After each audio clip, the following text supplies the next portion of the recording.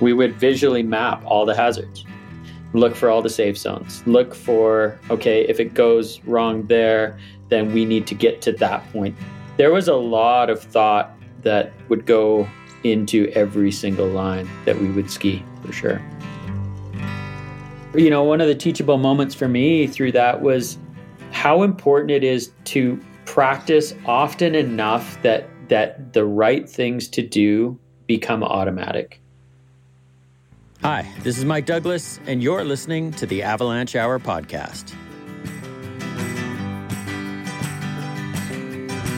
You're tuned in to another episode of the Avalanche Hour podcast, your source for great conversations within the snow and avalanche community.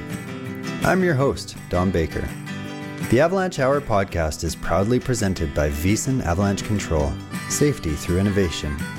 With additional sustaining support from Gordini, we keep you outside longer. The goal of this podcast is to create a stronger community through the sharing of stories, knowledge, and news amongst people with a curious fascination for avalanches. Additional support for today's episode is provided by 6 Point Engineering.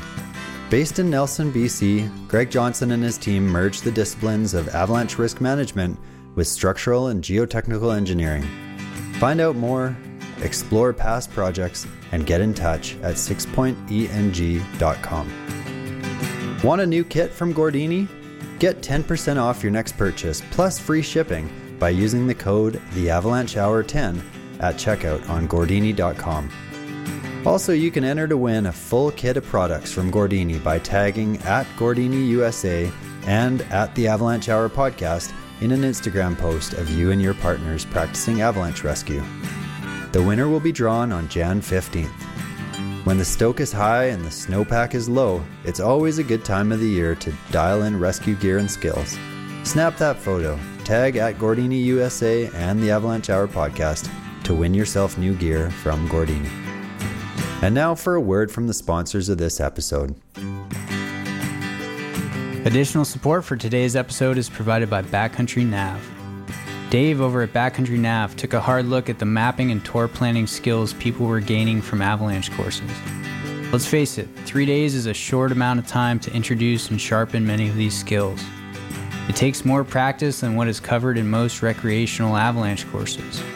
He saw some need to improve the skills of backcountry travelers through personalized coaching and tour planning and backcountry navigation. Digital mapping tools are here to stay, and most all of us are using them. There are numerous how-to videos and webinars watching someone else show you how they do it, but this stuff can take practice. These courses are not just for skiers and splitboarders. There are snow machine-specific classes now available this winter. If you're looking for a little bit more coaching and hands-on practice using these tools in a small online classroom setting, Backcountry Nav is for you. Classes are only 2 to 3 people and take 3 hours on Zoom. This class will get you drawing the routes, planning your day in the mountains, and empowering your voice in the terrain selection. Take your skills beyond the blue dot, make all the pretty colors mean something, and let's look at the map together this winter. Find out more at backcountrynav.com. Support for this episode comes from Propagation Labs. Propagation Labs is a small company from Salt Lake City, Utah that makes tools for snow and avalanche professionals to help streamline the collection, recording, and analyzing of snowpack observations. The SnowScope Probe is a digital penetrometer that can rapidly and accurately measure snowpack structure, then send the data to your phone in seconds. Use of the SnowScope keeps observations standardized and objective, removing bias from hand hardness profiles. Reduce your uncertainty around the spatial variability of the snowpack through efficient sampling. Using the SnowScope will give you a hardness profile in less than 10 seconds, allowing you to sample snowpack structure across various aspects and elevation bands, giving you a better understanding of the big picture. The SnowScope has been tested in 24 countries by over 90 snow professionals with over 7,000 snow profiles recorded. I got my hands on a SnowScope last year and used it while ski guiding and forecasting. I often used it in conjunction with the manual snow pit. When comparing its results to my hand hardness profiles, I was impressed by the accuracy of the SnowScope. Throughout the progression of the day, the SnowScope helped me to save time through progressive sampling as I changed elevation bands or aspects, all while keeping an eye on the depth and distribution of a layer of concern. To find out more or to order a SnowScope, check out propagationlabs.com or download the free SnowScope app to check out the data and see the manual pit recording features. It's like a digital notebook. Even if you don't have a SnowScope probe, check out this super helpful app that's free. If you're intrigued, don't miss the full-length episode featuring Joe and Garrett of Propagation Labs. It's episode 710. Well, this episode I'll be speaking with a Whistler legend, but before I do, I wanted to give a shout out to another Whistler legend, Wayne Flann. Wayne Flann was a 44-year veteran of Whistler Blackcomb, a 33-year member of Whistler Search and Rescue, and he published his popular Avalanche blog for the past 12 years. I know I sure enjoyed checking out his blog in the morning as part of my daily process. Sure, much of it was focused on the Sea to Sky corridor, which is a long way from my home, but his beautiful photography and links to avalanche stories around the world were always worth a visit. Where else would one find links to articles about avalanches in the Himalaya, the Andes, or the Tatra Mountains? What other site would have scientific papers on weather patterns posted alongside clips of people sending it on a snowmobile? I never knew Wayne, but I can only imagine his passion for the snow and the avalanche world was an extension of his passion for life in general. I can only imagine how much he will be missed by his family, the Whistler community, and his friends across the country. Rest in peace, Wayne, and thank you for all you did for the community. The snow is starting to pile up here in southern BC and the stoke levels are high. Speaking of stoked individuals, I have a beauty of a conversation for you all today with none other than the legendary godfather of free skiing, Mike Douglas. Mike is one of the most influential skiers of all time. He's credited with developing the first high-performance twin-tip ski and was the ringleader of a crew known as the New Canadian Air Force. In my eyes, Mike and his friends J.P. Auclair, J.F. Cousson, Vincent Dorian, and Shane Zox made skiing cool again in the late 90s, at a time when skis were straight and pencil 360s were the norm. They took the style and flair of snowboarding and brought it to skiing, turning the whole ski industry upside down in the process. Naturally, they took their big air and new tricks and their cameras into the backcountry, developing fat twin-tip skis and a whole new way of approaching backcountry terrain in the process. Needless to say, the skis and the ski films were immensely popular, and backcountry use has steadily increased ever since. Mike Douglas is a pro skier, a filmmaker, an environmental advocate, and a husband and dad. He's been in over 50 ski films, produced and directed more than a dozen films from the other side of the camera, and he's a former board chair for the Protect Our Winters Canada. Well, without any further ado, let's drop in for this conversation with Mike Douglas. All right, welcome back to another episode of the Avalanche Hour podcast. I'm really pleased to be joined here today by the godfather, Mike Douglas. Needs no introduction to anybody that grew up skiing in North America in the 80s and 90s. But Mike, maybe you can give us a little bit of your background, and thanks so much for joining us here. No, thanks for having me on. It's an honor. I grew up like I think a lot of people. I was just a kid that discovered skiing a little bit late, 10 years old on a grade 5 school trip. And I grew up on Vancouver Island, so Mount Washington was our sort of only ski area. Well, I guess there was a couple back then. It's the only one now in that area. But I just once I went skiing, I was hooked, and that's all I could think about. And all through high school, I just skied as much as possible. And one day dreamed of living in the mountains, and sort of took a gap year from school and made that happen in 1988. And moved to Whistler for a season, and sort of didn't really look back. I actually went back to school for a short period of time, but then that was it. I was hooked. So started competing in moguls. When I moved to Whistler, I would consider myself a free skier. I just liked all kinds of skiing. I wasn't competitive or anything like that, but I just wanted to get the full experience. So did mogul comps and some races, and skied the steeps and jumped and did all that stuff, and I ended up doing pretty well in the moguls. So I actually got offered a spot on the BC mogul team the next year. And so I decided to pursue that for a little while and made it to the national team and competed on the World Cup for a bit, and then almost made the Olympics. I was first alternate in 94, but an injury shortly after that sort of sent me back to evaluate where things were going. And I ended up going to coaching and coach moguls, and got a job with the national team shortly after. And then we had these exciting young guys on the team who wanted to do snowboard style tricks on skis. And I thought that was the coolest thing ever. So we started doing that on our days off. And next thing you know, we got a bunch of attention and drew up a design for a twin tip ski. And whew, man, the rest is history. That kind of sent everything to another level. Yeah. So just kind of diving into that a little bit here, that's sort of referring to the new Canadian Air Force as you guys were known back in those days. So can you talk a little bit about some of the characters that were involved in those days? On the Whistler side, so there was sort of like two sides to it in those days for us. There was Shane Zox and myself were the primary characters in the Whistler area that were into this, and Shane was one of my best buddies back then, and we skied together all the time. But then there was also this group of Quebec skiers, JP Auclair, JF Cousson, Vincent Dorian, who were sort of buzzing in Quebec as well around the same thing. And we all came together through the National Development Ski Team for Moguls. So I was a coach and the others were all athletes in the program. So what would happen is we'd go do our serious mogul training, and then on days off or after we were done training, we would all head to the snowboard park or the nearest big jump, and we would like try stuff. And it was awesome. There was just so much excitement because, keep in mind back then we saw this buzz happening in snowboarding. Like skiing was sort of sliding down. I mean, it was like it became an old person sport at that point, and not that many young people were hyped on skiing.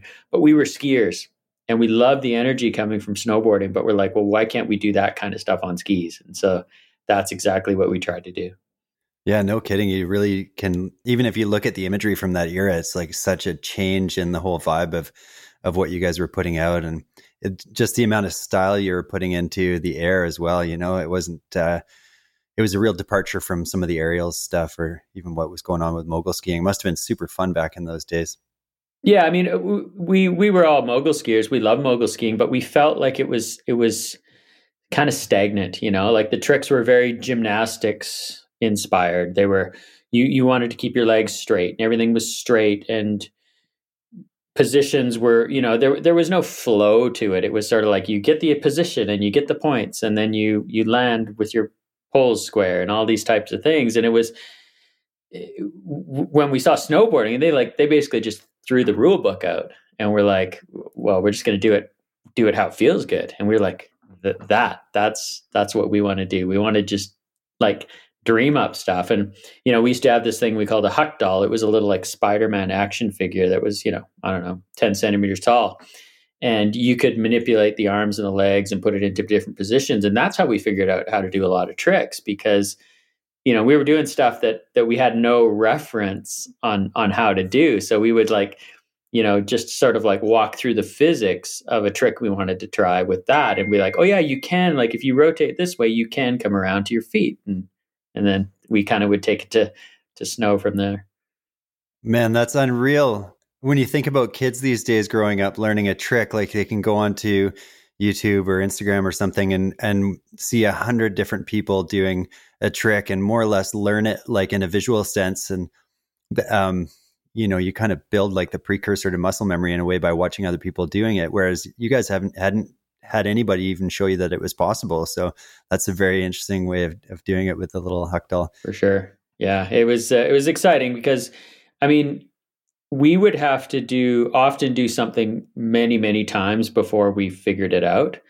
And I mean, the bad part is we'd crash a lot. The good part is the jumps were really small back then. So now, like, you go watch these guys that are winning the X Games and stuff, and they're trying a new trick and they stomp it. Their chances of stomping it on the first try, even though it's completely insane, are really high because they have all that precursor to it, and they just they know the feelings and all that stuff. So we had to learn those feelings from scratch, which was tough, but also like really exciting, because when you actually figured out something and everybody just on the sidelines stopped and went, whoa, like we've never seen that before. That was pretty cool. So did the filming start there? Like, are you guys filming each other so you could watch it back afterwards and kind of figure out exactly what you had done and try to repeat it, or so, like riff off each other or whatever? Well, for me personally, the filming started like almost when I started skiing, because I loved skiing so much that by taking photos, which it was in the beginning, I mean, I made it, my buddy and I made a ski movie in grade 11. So that would have been like 85, 86 season. But we did that to preserve the memories of the winter, so that all summer we could go and watch and look at the photos and so that it made the summer go by faster for us. So that was really the motivation in the beginning. And then, when I kind of left that behind, I guess, through my mogul career. Like, our coaches are of course videoing us and it's for training purposes and whatever. But with the new Canadian Air Force, we started videoing each other, actually to try and get the twin tip ski idea off the ground. So we actually made a promo film that was like 10 minutes long, as sort of a plea to the ski industry to help us make this ski that we sort of dreamed up. And that was so you guys could start landing backwards and sort of increase the opportunity for new trick development, I guess, eh?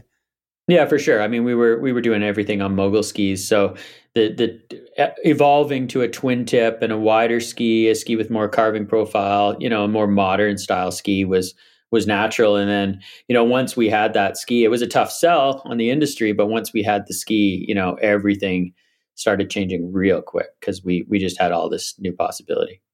Man, no kidding. So maybe talk about that time. That was the Salomon 1080, which has more or less been credited as the first like modern day twin tip. Take us through coming up with that whole design and then pitching it, as you were just alluding to. Well, the funny thing is, it actually something negative happened that led to that happening, which was my ski sponsor at the time. So I was a sponsored mogul skier. Even though I was a coach, I was still filming how-to videos, especially in Japan. Japan was kind of crazy for moguls back in the 80s and 90s. And so, I would go to Japan several times a year and do demos, and had, a bit of celebrity status over there. But in the late 90s, the ski industry in Japan, their economy had kind of fallen apart, and ski industry was falling off a bit of a cliff. And my ski sponsor at the time, Kneisel, told me that, we're not going to be able to renew your contract this year.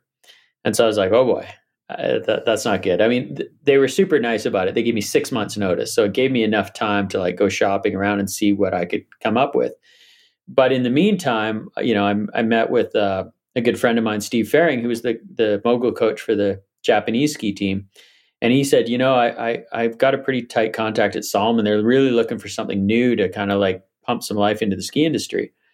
And I was like, wow, we're doing all this crazy stuff that people seem to be pretty hyped on, and we could definitely use a new ski. And he's like, let's, come up with a plan, like to make some designs.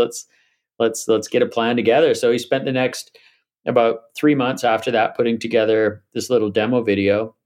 And then Steve took it and shopped it around to the ski industry. He took it to the top 9 brands in the world at the time. And pretty much got laughed off the block. Like, people were like, you guys have no idea what you're doing. This is never going to work. And I mean, we were pretty disheartened. After about 2 months, I think we had 7 people just said flat out no. Rossignol kind of came in and was like, yeah, we don't really think your ski idea is very good, but we think you guys are good skiers. We'll sponsor you. Which was not the goal. And then Salomon was like, well, we're kind of interested, but who knows? And then nobody called for a long time. So ski season was starting, and I was pretty down, to be honest, because I hadn't secured a ski sponsor. I hadn't got this idea that I thought was good off the ground, and the snow was on the ground. And I was like, well, I don't know what I'm going to do. I guess I'll just keep coaching. And I got a call from a guy named Guy Berthiaume, nicknamed Mingo, from Salomon, and he was working in Canada out of Quebec. And he said, don't give up. I think this is going to work. I think there's some real interest in Salomon. There's a few of us in the company that are pushing it hard. Just bear with us. And so sure enough, I want to say only 2 weeks after that call came in, we got a call and Salomon said, we want to work with you guys. We want to try and create this ski. And the funny thing is I said, okay, well, cool. I had drawn up like specs on the ski and what I thought it should be. And Salomon said, hey, can you send us your specs? And I'm like, well, no, not until we sign a contract. Like we gotta formalize this first before we go anywhere. And they said, yeah, don't worry. I think we know what you want anyway. And so they come back about a month later before we still hadn't signed a contract yet. And they said, how about these? And I don't know if you remember, if anyone out there remembers, but Salomon made a ski called an axe cleaver, which was like a hyper carver. It had an absurd side cut, super short. I think it was a 130 or 140 centimeters. And they basically gave us that with the turned up tail. Wow, not quite what you had in mind.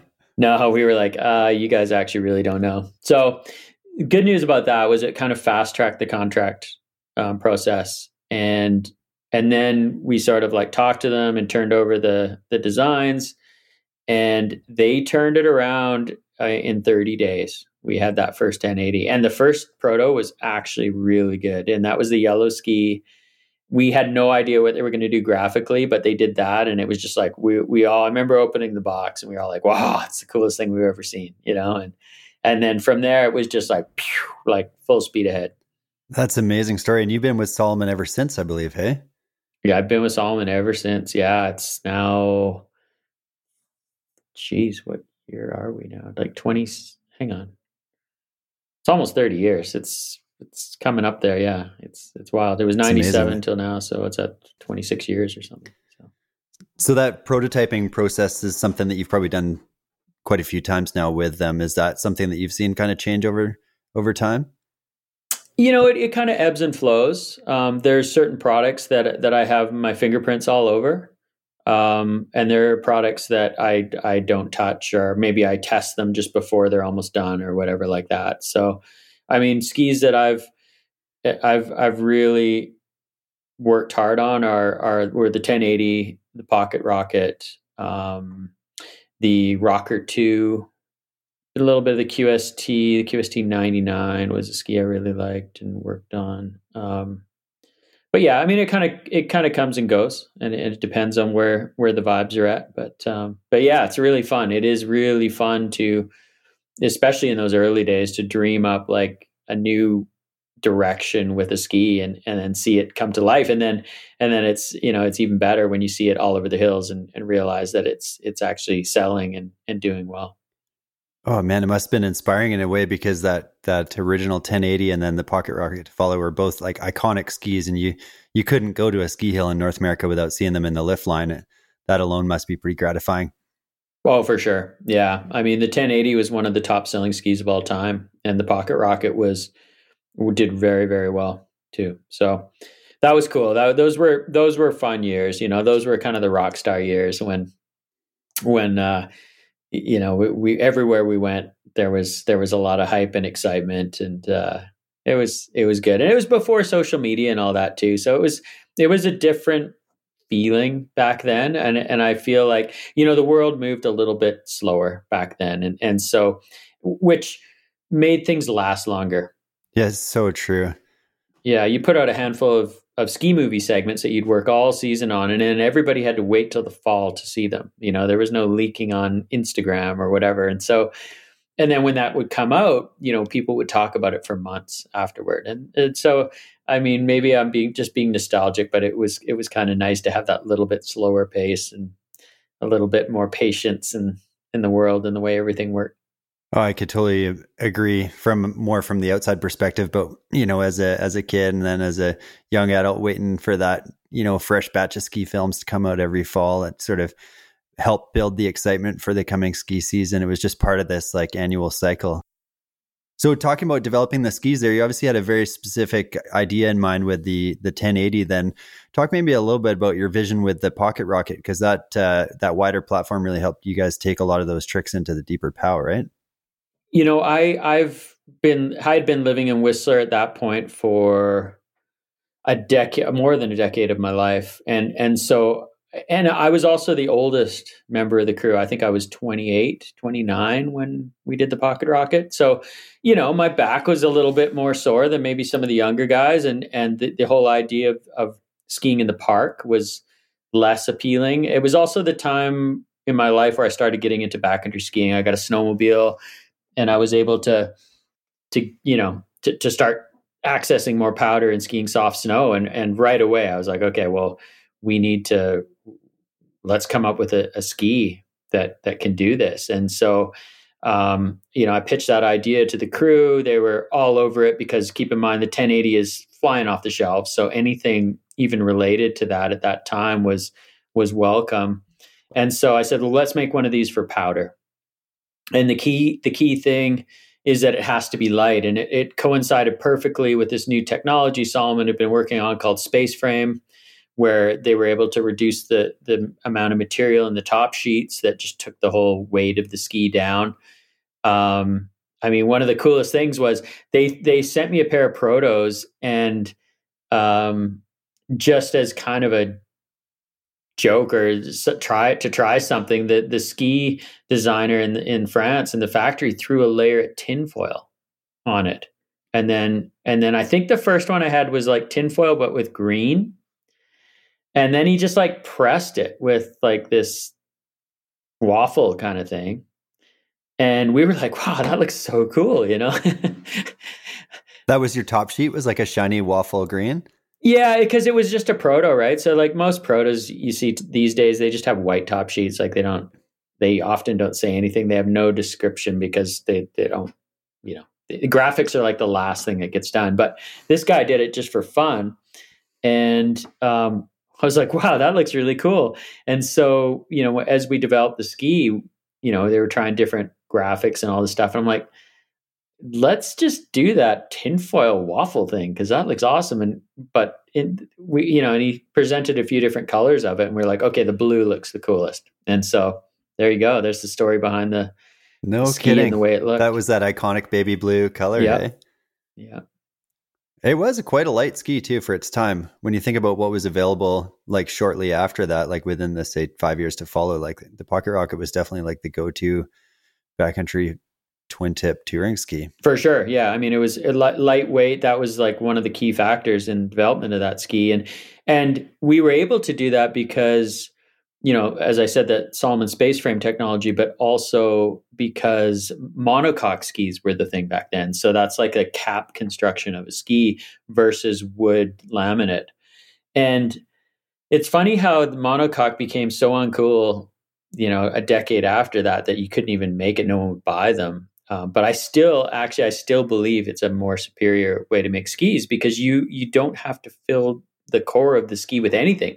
We used to just put this lightweight foam in there, and you could keep your skis super light with that because all the construction was in the cap design. So I kind of miss those old monocoque skis actually. So taking those skis into the backcountry, can you talk to me a little bit about like your whole process there? Were you out there just having fun? Were you out there filming? In terms of, you're developing awareness of like the avalanche hazard, being that this is an avalanche podcast and all. Talk to me about that kind of entrance into the backcountry and bringing your buddies with you too. Yeah. So, if I back up to when I was a kid, my buddies and we were skiing outside the boundary, from teenage years, no gear.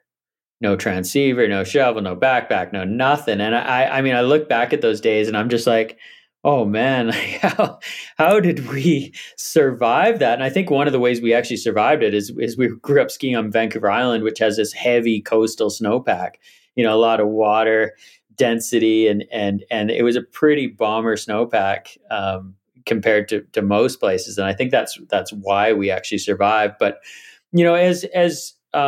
as the 1080 and Pocket Rocket got developed, by then we were definitely wearing avalanche transceivers. We had shovels and probes, and we would practice. I want to say back then we were practicing like you would practice if you go heli skiing or snowcat skiing, where, once or twice a year we would run through a little scenario or whatever, so everyone knew how to use their stuff.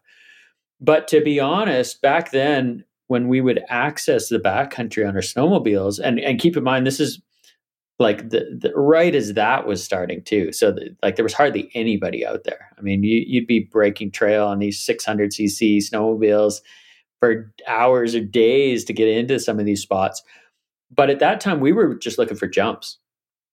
So if there was any worry about avalanche danger, we would just go find a jump zone that we felt like was safe. And so I want to say, like, for at least those first 5 years out there, my primary motivation was just jumping.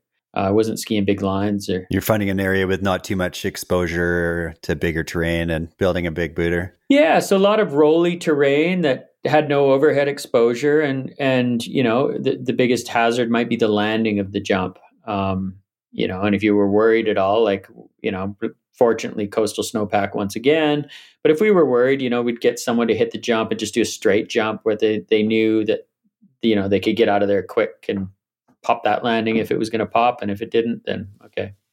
So we were pretty cautious back then. Like when I think of myself and I look at what the way people push nowadays, I mean, we were taking much less objective risk for sure in those days. And we had much less experience and much less know-how when it came to rescuing in scenarios, but we were also taking much less risk. Maybe as an industry collectively, we all had a lot less experience too. You know, when you look at ski films and stuff from the era, like it was kind of really just starting to get into the backcountry. And when I think about some of the first backcountry skiing I saw on film, it was, you know, Warren Miller movies and that was all guided skiing up at Mike Wiggly. So you guys were really taking it into the backcountry on your own terms. So it's interesting to hear how you manage that hazard by, you know, minimizing your exposure to bigger terrain and that sort of thing, stepping out incrementally as you gain confidence, I guess. Yeah, and it all evolves, right? So, you know, I was always out there filming. We always had a film crew with us. So that was another thing that I think people don't always realize, is that you see one person on the slope with the film crew or whatever, but usually, and we were almost always just one person on slope at a time, and with, you know, 3, 4, 5, 6 people standing around the scene ready to go if something happens. So it's actually, you know, people say, oh, you're filming and it's putting yourself at risk, but it's actually one of the safest ways to ski the backcountry, because we're always just one person on slope, and we usually have someone at the top, and we have people in safe zones around the bottom. And you know, when we have had incidents, we've been able to activate very quickly, fortunately. But it's also interesting. Your capacity to respond is pretty good. Yeah, it's also interesting to look at the evolution of the way backcountry safety has evolved from a film perspective over the past 20 years. You know, in the beginning, I mean, first of all, I don't think we had that many avalanches. Like I said, it was so jump focused for a long time that kept us off a lot of the big hazardous terrain. But if there was an avalanche in someone's small line, like, you would show it. It was like, whoa, check this out. It's so badass, right? And then there was a short time where we didn't show it if it happened, because, you know, there was talk about, oh, these guys are glorifying, you know, we started getting a bad reputation as pro skiers. Like, look at what they're doing. They're glorifying avalanches, and, you know, look at us outrunning them and all this stuff. And it's like, yeah, I guess that is pretty bad luck. So then we stopped showing it. And then I would say that lasted just for a few years. And then more recently, like over the last decade, it's been, you know, much more like, if it happens, like, we'll often make like a spin-off or make that part of the story and try to learn something from that. Like, how did this go wrong, and what could we have done better? It definitely seems to be an observable shift. Hey, there's more of an educational element to it. I was going to ask you about that, actually, if you thought that, is there like a role in ski media in avalanche education? Like, a lot of these films are produced particularly for entertainment purposes, really. But now, like you said, you do see that shift to like talking about avalanches and debriefing an incident that happens on film, and you know, showing the search phase and the, you know, whatever may be involved there. Like, do you see that the media has a role to play there, or does that depend on the individual company and like their kind of ethos? Oh, definitely. I think there's a role to play.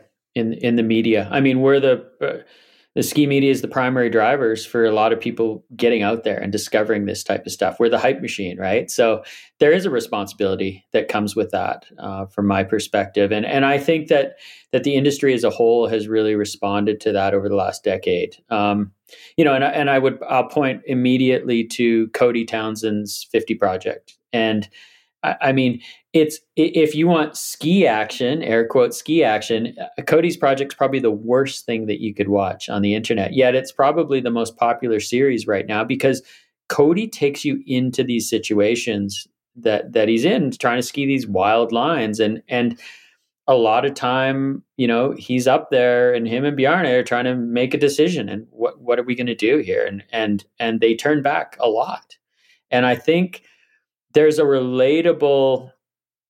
something relatable within all that really people really identify with. And I think that's really cool because it's sort of like, the curtains have come down, and it's like, you can kind of look at the thought process and you can see the decisions that are made. And it also allows the viewer to put themselves in that situation and go, okay, well, what would I have done?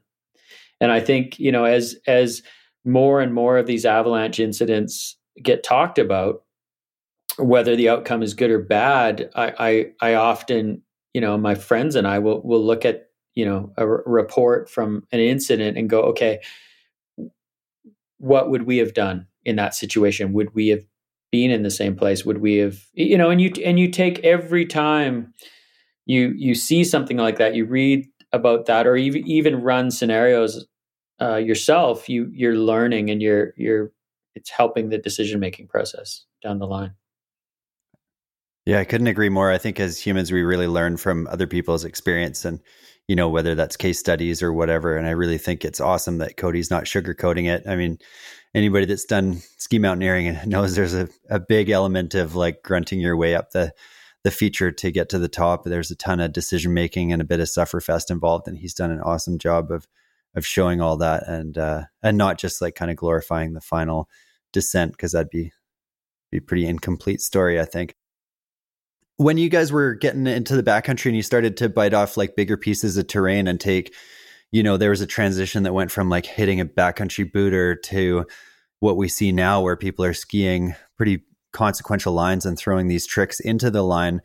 Like, how did that transition go? And like, were you starting to bring guides along with you to work on these bigger pieces of terrain, or did that just kind of happen naturally as your, familiarity and skill level increased in your backcountry travel? Yeah, you kind of nailed it. Like, as we started to push the tricks into the more natural terrain, we got on bigger terrain. I think it was just a natural process. We all of a sudden realized, like, okay, consequences are greater. We need expertise. We need additional eyes. We need someone to bounce, his ideas off. Like, how does this slope look? We want someone with a rescue kit with eyes on every time someone's on that slope. In the glory days, we would often have a helicopter sitting there too. I mean, it was like, from a safety perspective for backcountry ski, you've got a mountain guide standing there watching you with eyes on, and you've got a helicopter parked at the bottom of the slope. Like, it was actually much, I think, safer in general than a lot of people realize. And also keep in mind, like, one of the big differences is that we were often skiing terrain that's so steep that it sort of self-flushes. Like, you could have a slab rip at the bottom of a spine line, but chances are that slab's not going to be like 1.5 meters. It might be 40 centimeters. Because that during the storm, that slope is flushing constantly. So, things like that made it a little bit safer. I actually get a lot more nervous now skiing mellower terrain, big open bowls and mellow convex rolls, like 32 degrees. And I'm like, oh, I don't like this. So yeah, the spot where the persistent weak layer gets to hang out. Exactly. So that was another thing that we kind of had going for us as you push to this terrain. Now, obviously, there's still hazard in terms of like you fall and you crash over rocks or go off a cliff or you get swept or whatever into some trees. There's always those those hazards. But we would certainly, especially as we learned over the years, we would stop. We would almost never ski something just from the top. We would come in at the bottom, whether that was tour in or go look from the bottom and hike up the ridge or take the heli or whatever. We'd always go in at the bottom, and we would visually map all the hazards, look for all the safe zones, look for, okay, if it goes wrong there, then we need to get to that point. That's the safe, that little spine, that's the safe spine. It's going to split on that or whatever, so there was a lot of thought that would go into every single line that we would ski, for sure.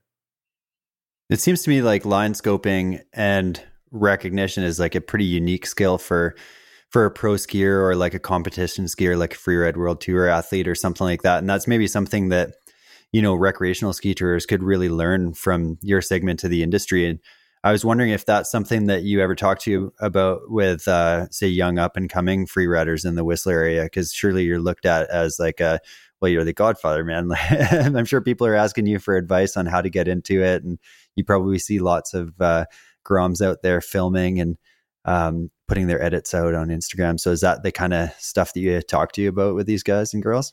Oh, for sure. And, there's a couple of things we do. Like you said, I've been with Salomon for a long time, and we started talking about this stuff quite seriously, probably about a decade ago now, where we looked at our role, as a professional free ski team and media producers, and we're selling this product so that you can access the mountains easier with skins and all these type of things. Like, how can we help make people safer? And so Salomon's done quite a few things over the years. They started with a thing called Mountain Academy, which was a really comprehensive look at an online course, basically, about avalanche safety and avalanche awareness and all the things to look for. It was really quite well done. It was quite comprehensive. We followed that up with a how-to series, a backcountry how-to, where we go from everything from cutting your skins to skinning techniques to layering to backcountry safety, how to do an avalanche scenario, how to, the things to look for on a slope, where the hazards are, near the rocks, like for the convex rolls, the cornices, like all these type of things. And that stuff's on YouTube for free now. But we also do a thing called the Mountain Academy, the Mountain Collective, where we get together once or twice a year, and at least one or two of the days of our 5 days together will be focused completely on safety and avalanche rescue scenarios. So we'll do everything, man. We've done, we definitely run some pretty wild scenarios. They've gotten more and more complex over the years, where I think one of the last ones we did that I can remember was, we had like 5 people involved. One person was hanging in a tree. Like, one was on halfway down a cliff where it had to be rope access. Like, they would get pretty wild. And we not only have to dig them out, but then we would have, once the dummy was recovered, a person would then come in, and they would be in various state of injuries, and we would have to actually stabilize them and evacuate them off the hill and get them to the safe point or whatever. So that was really good. And what's kind of cool is, like, for the up and coming members of the team, we've got a bunch of, like 17, 18, 19-year-olds that are on the team. They get to come into that and be mentored by the older people and the mountain guides involved in the program. And it's just created a much more knowledgeable group of pros. And I know that Salomon's not unique in doing that. I know TGR does that every year with their whole roster. They bring everybody to Jackson to go through safety training. And the nice thing is that we're seeing the results of that. We're seeing much better safety scenarios happening in the backcountry with our crews. And it makes me realize that we kind of got lucky back in the old days, because I've been through some things just in the last 3 or 4 years that were some of the wilder scenarios I've been involved with. And fortunately we were we were well prepared enough that they all turned out okay. Sounds like a pretty good setup for introducing new folks to the sport. Do you see a change in the baseline level of awareness that, say, one of these 17, 18-year-old kids might join the team with? Like, do you think high school age kids are getting more information on avalanche safety and coming in with a better awareness than they were, say, 10, 15 years ago? Yeah, for sure. I mean, I think that it is part of the sport. It's just something that you need to do now. Like, it's not, it's not like, it's not this side thing anymore. It's like, you want to be a pro skier? Well, you're going to have to do this. And you're going to have to get this training and this equipment. And you're going to, like, there's all these things that you need to do. And I think that that's just kind of part of how it is now. And like I said, I go back to my teenage years and Mount Washington. I mean, we were skiing some pretty gnarly stuff with nothing. I mean, I'm so thankful nothing ever went wrong for us, but boy, it really could have. It's kind of terrifying to look back actually now. Well, it's a good thing we're past the glorification stage and now into the just general, like, it's almost like joining a ski patrol or becoming a guide or something by the sounds of it. You guys have that series of prerequisites and a training flow, and feel like you'd probably be pretty safe skiing with any of those folks there, at least well equipped for a response. Yeah. And you know, what's nice too, is that, as you see in your area, same as here, I mean, backcountry usage is up massively, especially in the last 5 years. I mean, the Blackcomb Spearhead skin track looks like a highway some mornings. It's just, you can't even find a place to put your skins on. But the nice thing is that I think the accident rate, I mean, I could be wrong here, but I think it's about the same as it ever was. And the interesting thing to me is that when you look at the serious accidents, most of them are happening with very experienced people.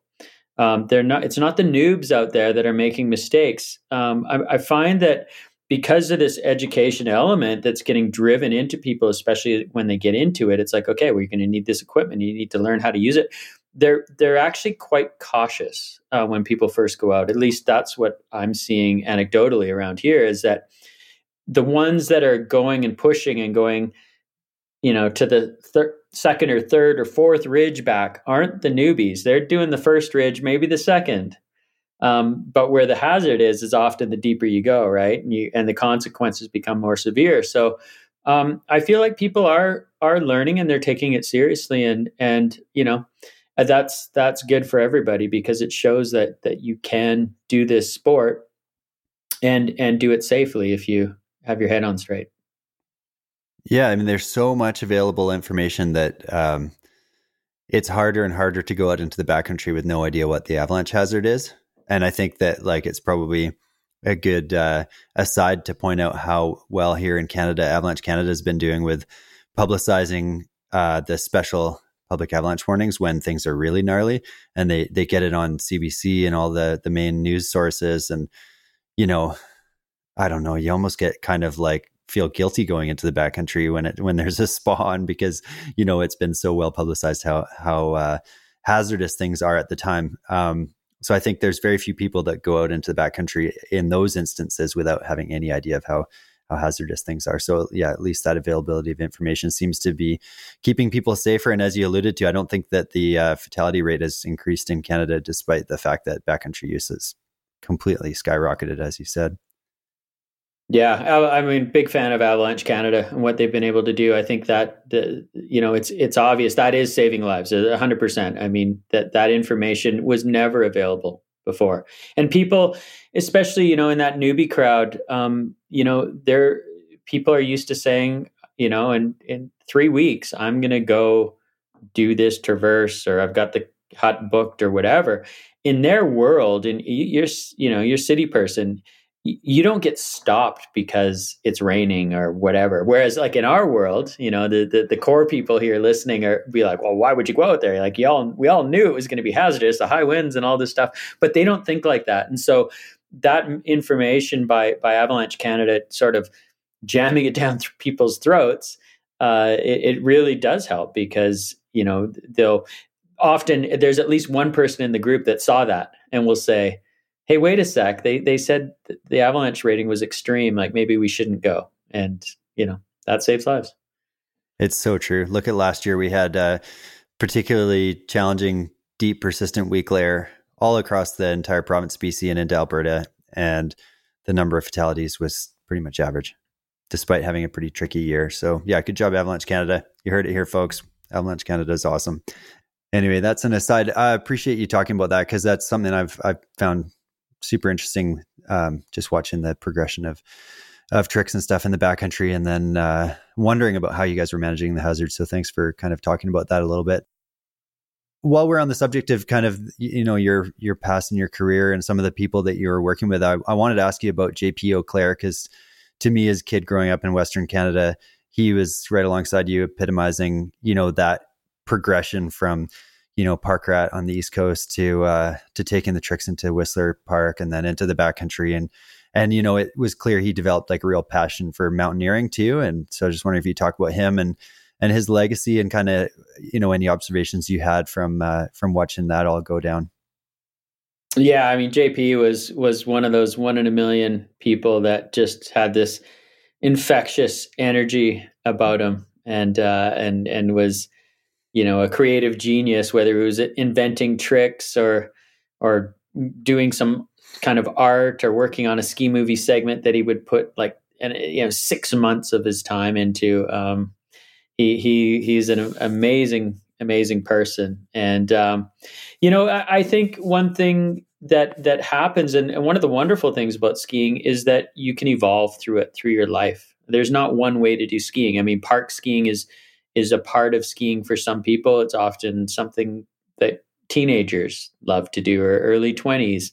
But as a skier, there are so many different ways, whether you want to get into masters racing or powder skiing or backcountry touring or big mountain skiing or mountaineering, there's myriad ways to experience the sport. And it's one of the wonderful things about it. We can evolve and change through our lives and keep it fresh and exciting. And, JP, he came from the same place I did. He was a mogul skier. He got into the jumping. He was, regarded as the best in the world at one point, and that stuff turned his eye to being creative in skiing for a while, making amazing movie segments. And then he kind of evolved toward the mountaineering side. He got seduced. He ended up living in Europe for a few years and got seduced into the Chamonix scene. And I mean, that's a whole other kind of thing over there that happens. And I say this, it was only a few hours ago that I found out that Toph Henry fell to his death in South America. He was a Chamonix powerhouse. I hadn't heard that, and I know exactly who you mean. He is. Wow. Yeah. That's shocking. I just heard that this morning. So, and when JP started to get pulled into that sham scene, and he started skiing with Andreas Franzen, who was, right on the cutting edge of what was possible on skis in terms of steeps and big mountains. I definitely started to get nervous for him in those times, because I know that the evolution in that game, the margin for error just gets so small when you're at the sharp end, and Chamonix is the sharp end. And the more time I saw him spending there and skiing with Andreas, I definitely grew concerned that is a tough road to keep the car on the asphalt on. And it was incredibly tragic to lose JP, and especially with a young family at home. And but these are the situations. The situation where JP and Andreas, they got avalanched off a big line in South America, and I've read the reports. I've sat down for hours with Bjarne Salen, who was with them, and witnessed the whole thing, and all lights were green. These guys had as much experience as anyone. All lights were green. I don't know. Like, I look at that situation and I go, I don't know what they could have done. I mean, sometimes it's the mountains, and Yeah, absolutely. From the outside, people could say, "Oh, they're being reckless or whatever," but once you dig into the details, it sounds like they're being as prudent as they could be, while still acknowledging that like it's an inherently dangerous thing that we do. And I suppose at some point you make your peace with that. Yeah, it's always hard. And it certainly looked like JP was he was almost like studying for that or going to school for it, in a sense. Like his time spent in Chamonix is like pretty well documented, and just it was fascinating as like a bystander to see all the time and work he was putting into learning like the hard skills of that, whether it be like the rope work or working with your ice axe and your crampons or all of that stuff, like based on his stature as like one of the best skiers of all time. Like a lot of that was publicly available in film or videos or whatever. And he didn't just go out there and jump onto that peak. Like he put a lot of time and effort into learning those hard skills, and it seemed like he was as aware of the hazard as anybody. Oh, for sure. Yeah. I mean, we talked several times in the weeks and months leading up to his accident. And, cause I would bring up the concerns. I mean, I also knew Andreas very well. I made a film about Andreas a few years before that. And I knew that he was fully comfortable operating on the point of the spear, and I knew that JP was less comfortable in that position, and we talked about it, and JP acknowledged that. He said there are certain times when Andreas and I are working together where he knows he's going to have to go alone, where I'll hit my barrier, and I'm not going to go past that point. Unfortunately, I mean, the thing that they were doing was not the hardest thing they've done. I mean, they really got unlucky. It was a tragic event, but not really predictable what happened. And it's tough. Well, rest in peace, JP. You were maybe alluded to this a little bit earlier, but do you have any sharp end moments in your own career in the mountains that you would be willing to share with us here? Learnable moments or anything like that? Yeah, I mean, knock on wood, I haven't been through a crazy situation in the mountains. I've been on site for some avalanches. I've kicked off avalanches. Fortunately, I've always been able to ski my way out of them. I would say that almost every year of my career, I would have at least like one or two times where I would be in a position and be like, I shouldn't be here right now. This is wrong. This feels wrong. And often it's a series of circumstances that lead you to that position. Oh, the entrance wasn't where I thought it was. There's only 8 centimeters of snow on top of this rock slab. I thought this was going to be a snow slope, like something. And then you kind of get yourself in and you can't get out. And you're like, oh, what am I doing here? This is not right. But fortunately, I've always managed to find a way out of whatever predicament I've been in. I haven't had to call SARS. That's good, I guess. But I mean, there's been so many teachable moments over the years. We had an avalanche incident. I was working with Forecast Ski Magazine in Revelstoke with Chris Rubens and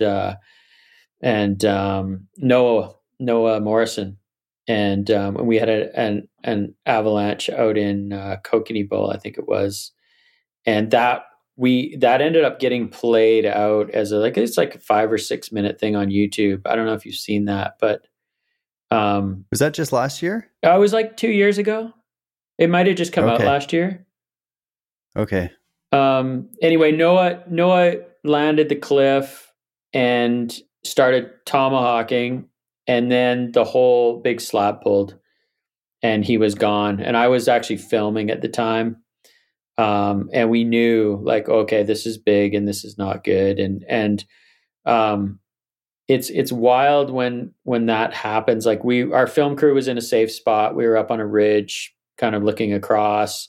Chris Rubens was at the top of the line, tons of experience, very knowledgeable person in the backcountry. And It's interesting though, like how time warps when things hit the fan. Like it's wild because we had cameras rolling the whole time, so we actually had time code. Like we knew how long it took. I think it was like 91 seconds was the total time from when the avalanche started to when Chris uncovered his face. And oh, wow, that's a quick response. Yeah, I mean, Chris did everything right there. Everybody that was in the area did everything right. But man, if you would have asked me right after, like, how long did that take? I would have said 3 or 4 minutes. Because your mind just goes into this hyper speed about what to do and like protocols. And I think this is like such a, one of the teachable moments for me through that was how important it is to practice often enough that the right things to do become automatic. Because absolutely, yeah, the one thing that I think a lot of people don't understand is that when things go sideways, so does your mind. And you kind of like, there's this panic where the thoughts are like, everything speeds up like 4 times as fast and the thoughts are just churning through your head. And if you don't have that training to know, like, okay, calm down, assess the scene, like, go through your checklist, really, you can make mistakes. And I remember thinking when the slide happened, and Chris was down there, and there was another crew that was up higher on the ridge. And my first thought was, why aren't they getting down there to go search? And, 15 seconds later, when I like pulled back and pulled my head out of the immediate scene in front of me and looked around, I went, oh, because this whole bowl could go. And everybody could be involved. I mean, there was so much hang fire. I mean, only a small section of the bowl had slid. And in the end, I mean, thank goodness that crew who we know, who was up there, they had their wits about them enough not to speed into the scene and then create a much bigger problem. So it was, when we sort of debriefed afterward, it was actually like one of those situations where we actually felt pretty good about how everybody reacted. And Chris was bang on, like he found a route down to Noah as fast as possible where he didn't have any risk of kicking off anything additional down onto the slope. He looked for, he saw Noah's hand, look like a glove lower down in the slide. And he had his beacon out and was zigzagging, but zigzagging fast, aiming kind of for that hand, and waiting for that signal. And like I said, 91 seconds, I think it was. It's incredible. It's a really good, as you say, a good reminder about how important practice is, and like good quality practice too. You stick to like a set of steps essentially, because we need that simplicity and that repetition in the heat of the moment. For sure. You were talking about your work as a filmer in that instance. And at what point would you say that you kind of transition more into the filming side of things than being in front of the camera? It's been kind of gradual. The filming stuff kind of went to a new level in, I think it was 2004, where I'd been, I'd done like 6 years of being in all the ski movies every year and all that stuff. And I was starting to hit what looked like the ceiling of being a pro skier, which is back then was 35. Like once you hit 35, it was over. It was like, there was literally, it felt like a ceiling. And so when I was 34 and I saw that coming the next year, I was like, well, I better make a backup plan. What do I want to do? And, I've always sort of dabbled in film, whether I was, I think my favorite position was to be the guy skiing because he was having the most fun. But I also liked, taking photos and shooting videos and cutting them together in the office in the summer or whatever. And so I thought, I'm going to start a little production company. So I started Switchback Entertainment back then. And in those early years, the only thing that I really did was sort of produce whatever trips or films we were going to do. So maybe produce, direct, and then I would edit in the summer. The rest of that stuff I would hire out. And I did that until about 2010, 2011, and where I would have, cameramen that worked for me or whatever. and or hire other people to do other jobs, so that I could still be the skier, because that's where I still wanted to be. Now that shifted, I think like around 2011 was when it shifted, and it shifted because I got talking to my good buddy Josh Duick, who's a Paralympian sit skier from Silver Star.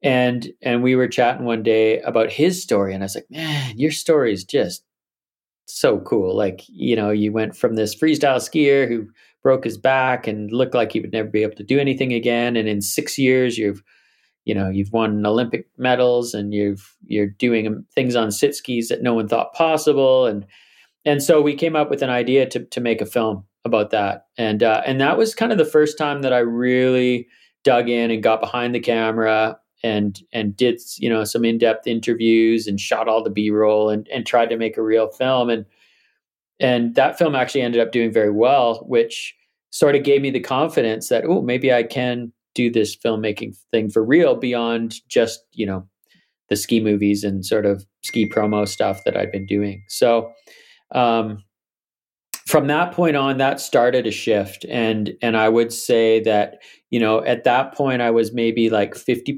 filmmaker, 50% pro skier. And I would say now that I'm like probably, certainly in terms of time, I'm probably 75, 80% filmmaker and 20, 25% pro skier. Getting yourself back in front of the camera just to keep the dream alive? Well, I mean, when I say that, like I would say that a lot of the stuff that I do as a pro skier now is less in front of the camera, but more appearances or going out and skiing with groups of people or retailers or that side of it. I mean, yes, I'll do some stuff on film each year. Sometimes my films have me in them, which is not my favorite thing, to be honest. It's always weird to be working on both sides on a project that you're in, but that's sometimes how it works out. So that film is Freedom Chair, I believe it was called, right? Yeah, I saw that. That was a really good film. Thank you. I didn't realize that was your first one that was not kind of just directly about producing your own trips. You did an amazing job on that one. It's a great story. Thanks. There's a bit of a narrative element to some of your films that you've done, like you did the story about Andreas Frantzen and some really interesting storytelling. It wasn't just like straight up ski porn. What is it that draws you to that kind of storytelling side of the filmmaking? Well, I think it's a couple things. First of all, after doing as many years of ski films as I did, like the ski porn thing starts to feel repetitive. It's fun. You get to go, ski the wildest lines in the world. But, the as you get older and the sport evolves and the stakes get higher, your desire as a skier, by the time you hit about 40 years old, taking those risks that you were willing to take at 23 years old that's not really like, it's not really where you want your nervous system to be operating all the time. And so they're part of that, and also like having a family, I've got kids that are almost grown up now. So my kids have evolved. My son was born in 2003. So from that time on, that becomes a factor. Like you assess, you talk to your wife and you say, like, is this what I should be doing for our family? And I made a promise to my wife when our kids were born that I would notch the risk down. Like I would not ski fall and die terrain anymore. That was something that I pulled off the mix. And so and that's sort of a natural evolution. And then I also, in those early days when we started Salomon Free Ski TV, to me, there was an opportunity there where ski movies were just ski porn, music, action, move to the next segment, the next place, who's going to be rad, whatever. Nobody was telling that behind the scenes story. And so that's something that I saw an opportunity to do. And that was also something that I was interested in. And that has continued to evolve now, where I'm actually, spending my days now. I'm actually rehabbing from shoulder surgery right now. So I'm actually, I can't do much anyway, but I'm currently in the middle of editing a documentary feature film. Oh, right on. Are you able to share a bit about what that's about, or we stay tuned for that one? Yeah, it's a pretty cool story. It's about the first guy to visit every country in the world completely without flying. I think I saw you posted something about that. That is a fascinating story. It took 10 years, didn't it? Yeah. He thought it was going to take 4. It took 10. There's a lot of layers to this story. He's got a girl at home. It's been much, much more challenging than he ever thought it would be. And he just arrived home 2 months ago. And so I've been following his story for 4 years now. And for the last year, it's been the primary thing I've been working on. I've been following him around the world, sort of at the tail end of that journey, to document as much of it as possible so that we could put this film together. Well, fantastic. Well, I look forward to seeing that come out. On the subject of sort of like narrative films, and maybe a segue into the next thing I wanted to ask you about, there was a film that I saw a little while back, maybe during the late end of the COVID thing. And it was about a kid in the Sea to Sky that was experiencing some climate anxiety. And then you ended up skiing with him, and kind of talking through some tools that he could use to sort of like manage his sort of feelings of anxiety about the changing climate, and his sort of, seeming powerlessness to do anything about it as a young kid. I was wondering if you could first tell us a little bit about that film, but then also sort of use that to segue into talking about POW Canada and some of the work that you've done with them.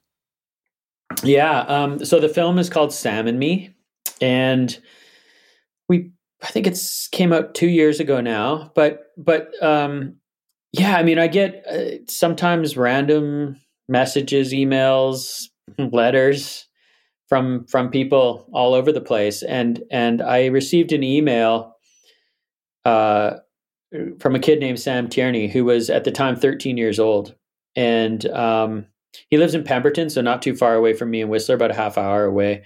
I'd never met him before, so I didn't know of him at all, but he sent me a letter saying that he was pretty stressed about climate change, and he was, it was keeping him up at night, and he knew that I was kind of a local hero of sorts, and that I was involved in climate action through Protect Our Winters Canada. And he said, do you have any tips for me? Anything that I can do to help feel better? And I mean, first of all, getting a letter like that from a kid is heartbreaking, right? Like you think, like, what have we done? I mean, our kids are having trouble sleeping at night because of the situation we're currently in. But so I reached back out to Sam right away and sort of gave him a few tips and said, like, let's try to meet up. And we met up at a little climate march thing. I think that was the time when the Fridays for Future was kind of a thing. And we got to know each other a bit. And it turns out his mom's actually an avalanche professional, Erin Tierney. And it turns out Erin and I knew each other from way back when she used to be a patroller on Blackcomb. And so we started putting the pieces together. And then eventually, we were sort of pitching Solomon on some new ideas, and they wanted an eco story. And I said, well, I've been talking to this kid and trying to help him. And they're like, well, that sounds pretty cool. So we wrote up sort of an idea for a film, and I ran it by Sam and his family, and they were in. And when the winter started that year, we started filming, and the idea was that Sam and I would try to meet up once a week and ski together 1 day a week all season long. And we would work on skiing, and we would just talk about stuff, kind of Big Brother style, and I would try to help him work through. And part of that was, we taught him how to do his first 360, and I showed him some of the signs of climate change that we see in our local mountains, and like some examples of things that are happening and what we can maybe do about it. And sort of, I guess I'll try not to give away the end of the film, but it culminates in some triumph for Sam in the end, and he feels a lot better by the end of the season, and things improve. And I still keep in touch with Sam, and he's doing much better, which is nice to see. That's awesome. As you know, as a dad, much like yourself, like it's a familiar thing with kids having a hard time kind of placing that sort of low level stress about climate change, and they hear about it at school in varying degrees depending on what sort of age they're at. So it's super awesome that you're able to do something for an individual kid, but I think also for a lot of kids, because people can watch that. And it's been on my radar to show that to my kids now that they're kind of a little bit older. So yeah, I will make sure that the link to that is in the show notes, because that's something that I think everybody should see. Let's talk about some of those changes that you've seen in the mountainous landscape around you. Like I've heard you talk specifically about how much the Horstman Glacier has changed. Do you mind kind of sharing a bit about that? Yeah, so I mean, the Horstman Glacier is where I sort of discovered global warming and climate change. I used to work and then eventually was a partner in one of the ski camps up there, which is now known as Momentum, actually still operating to this day. But as I was sort of the operations manager for the camp, and so I had a really intimate relationship with that glacier. I knew where every rock was. I knew, where we had to watch out on a hot day for rock emerging, and we had to cover it with a white tarp or whatever.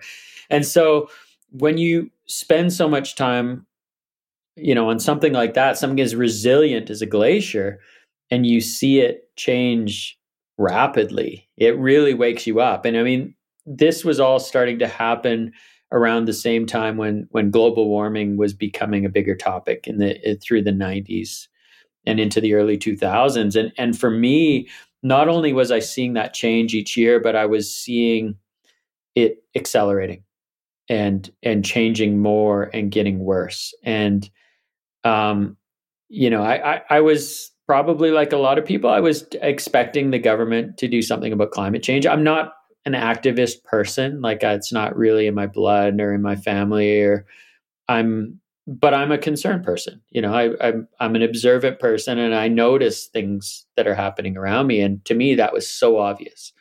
And so over time, I started to speak out more and more about global warming and climate change as I saw it, not only in my backyard, but I started to notice it around other mountain regions of the world. I'd go to France to do work with Solomon. I'd head over to Chamonix and look at the Mer de Glace and just be, stunned at what's happened to that in just 20 years. It's unbelievable and much more dramatic looking than the Horstman Glacier, where you have to have some knowledge of what it looked like before. But in the Mer de Glace, it's like bathtub rigs. You can see where that ice used to be, and it's quite shocking. So I would sort of speak up about climate over those years. And then eventually I just had a chance encounter with the folks from POW in the US at a film festival.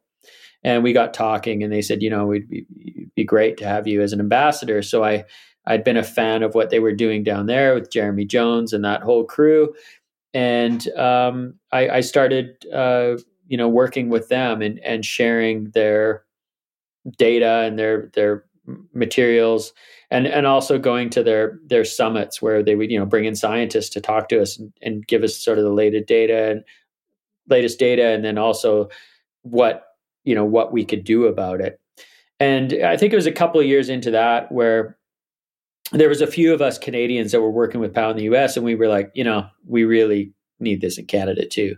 And so we came home and started scheming on how we could get it going in Canada, and enter a guy named Dave Erb, who happened to reach out right as we were talking about all this, and has sort of had the know-how of how to get a nonprofit off the ground in Canada. And next thing you know, we got POW Canada going, and that was about 6 years ago now, I think. So now it looks like you're up to somewhere around 32,000 members now. It's a decent sized voice, that's like an average mid-sized town in BC, really, when you think about it. So can you talk a bit about some of the stuff that POW's working on and how you see POW kind of moving forward here? Yeah, so I'd say the biggest thing I've learned through working with POW is that we can accomplish far more collectively than we can as individuals. I mean, we can sit in our homes and recycle and try to bike to work instead of drive our cars. But if we want to make the change that we need on the scale that we need in the time frame that we have, which is shrinking by the day, literally, we need big collective action. And it's that clear. And as a group, as a collective, we've been going to Ottawa each year, where we meet with ministers and the decision makers and sort of give them our case. And if I had a takeaway from those experiences, I would say that politicians, they're really a reflection of the electorate. I mean, they represent the people, because if enough people are saying we need to do something about climate change, we've got to scale down fossil fuels as fast as possible, they'll do it. But we need those numbers. And so, with POW, what we're trying to do is we'll get in, we have local chapters, and we'll kind of get into some local action too. But really what we need is the numbers. We want to go to Ottawa and say, we've got 100,000, we've got 250,000, we've got 500,000 people. You start getting into numbers like that, and all of a sudden you can actually make real change. And the politicians will be willing to take bolder action, knowing that there's this group of 500,000 people going, yeah, do that, and we've got your back. So we're trying to build this group as big as possible so that we can have the most leverage. And the easiest way to sort of understand this is if you look at U.S. politics, and the hold that the NRA has over the gun movement. I mean, the U.S. gun violence is insane.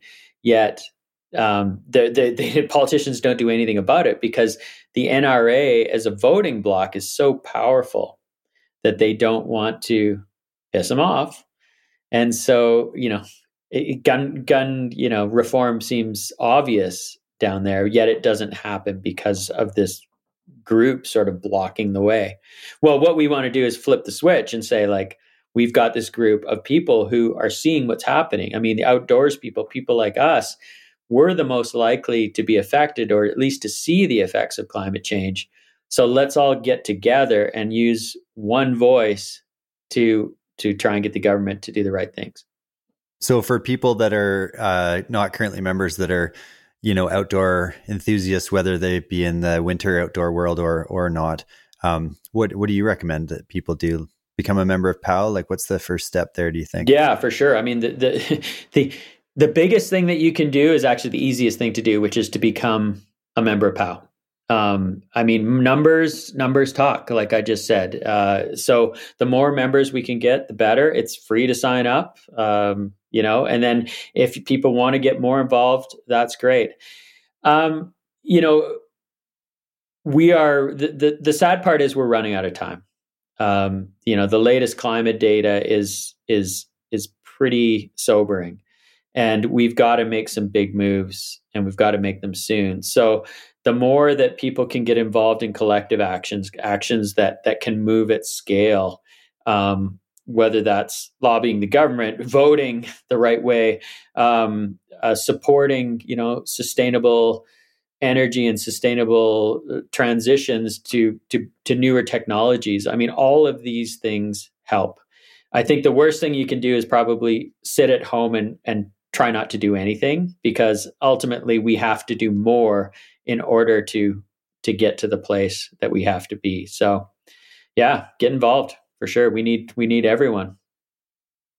So in light of what we've been talking about here, and, changing backcountry and the need to make changes, we're seeing plenty of changes in the ski industry. Like, it seems like most years you hear of a new low elevation European ski resort that's not going to be open anymore. And yet backcountry skiing is booming worldwide. And obviously people are super passionate about these cold, snowy places. So where do you see skiing in, 10 or 15 years?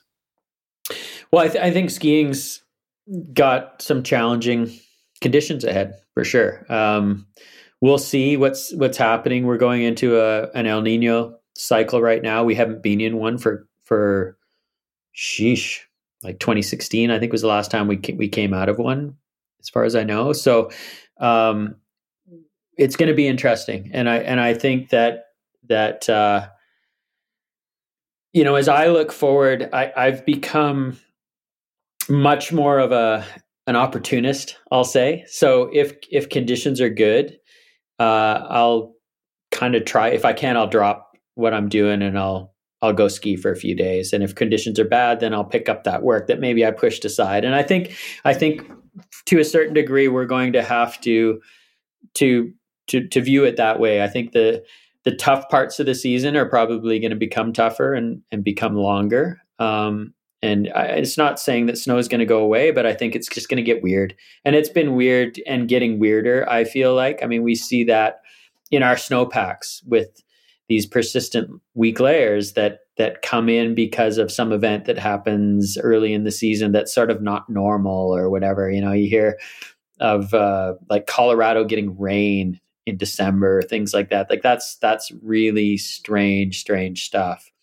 So I think we have to become adaptable. We have to find a way to deal with everything ahead and be flexible and be willing to maybe postpone that backcountry trip if the conditions aren't right or if the conditions are especially sketchy. And like I said, that's sort of my take on it. Is I've tried to be as flexible as possible so that I don't force myself into a situation that's maybe unsafe or doesn't make sense. And then in terms of the long term, like, do you see, ski resorts going more to mountain biking to kind of keep the doors open? Or, it's kind of funny, like you say, things are getting weird. We see Mammoth staying open until pretty much August this past year. And yet they just came out of a pretty record-breaking drought in California. So expect the unexpected, maybe the moral of the story here. I don't know. Yeah, I think so. I think, like I said, I think we have to be adaptable. We have to be opportunists. You see if it's snowing a lot this week, well, take advantage of it. And it's certainly changed the way that I have to have my wits about me more in the backcountry than ever before. I mean, historically the glaciers along the coast mountains here have been pretty solid. There's crevasses usually happen where there's a breakover or some obvious feature that's causing a glacier to break. But more or less, if you're on the snowfields or whatever, it's been relatively safe. But that's something that's really changed, especially in the last 5 years, as the crevasses are starting to open everywhere. So it has forced me to adjust the way that I go into the backcountry. Like before a couple of years ago, I would never have brought a rope with me if I went out into the Spearhead. And now I won't go past Decker Mountain without a rope. So these are things that have shifted and I think we have to adapt. I don't, even if we reduce carbon emissions to zero next month and the world's a perfect place, there's still going to be some latency in the system that we have to get through. So adaptation is going to be key. Yeah, true enough. Well, thanks for your perspective on it. You're obviously somebody that's put some time into researching it and through the advocacy work with POW Canada, a lot of that information's available to the general public. So thanks for your perspective. And thanks for your time, Mike. I really appreciate it. It's been a super interesting conversation. And look forward to seeing what the winter brings for all of us. Yeah, thank you. It's been a pleasure. Well, that was a great conversation with Mike Douglas. Thank you, Mike, for joining me, and thank you all for listening. As someone who grew up skiing on Vancouver Island in the 90s and has chased powder snow ever since, I have seen the influence of Mike Douglas and the new Canadian Air Force all around me. The pocket rocket ski was a staple for backcountry skiers in the mid to late 2000s, and the legacy of his tricks and films lives on in the young Groms shredding our local hills to this day. I also appreciated Mike's insights into the landscape level changes that he has observed in the mountains. We're all here because we love the cold, snowy places. Check out protectourwinters.ca or protectourwinters.org to learn more about the advocacy work being done by fellow snow-loving people. This podcast is all about sharing stories, knowledge, and news. So if you have suggestions or questions for future episodes, please contact us. You can do that on our website at www.theavalanchehour.com, where you can also find our past episodes. You can also reach out at the Avalanche Hour Podcast at gmail.com. You can find the podcast on Facebook and Instagram at the Avalanche Hour Podcast. If you've been enjoying the show, tell a friend, and please rate, review, and subscribe to this podcast wherever you get your podcasts. Those 5-star reviews really actually help spread the show. If you want to help support the podcast, there's a new donate button on theavalanchehour.com. Thank you to everyone who has supported the show so far. Our artwork was created by Mike T. Thanks, Mike. Music for this episode was written and performed by friend of the podcast, Gravy. Thanks, Gravy, for the tunes. You can hear more of Gravy's tunes at gravy.tunes on Instagram and find his album on Bandcamp. If you want to see Gravy shred deep pow, then check out his edits on Instagram or YouTube. This episode was produced by Wes Gregg. Thanks, Wes. Are you in need of some new gloves, goggles, or socks? Go check out Gordini.com and use the code TheAvalancheHour10 to get 10% off and free shipping on your next order. Well, until next time, stay tuned, stay safe, and keep having fun out there.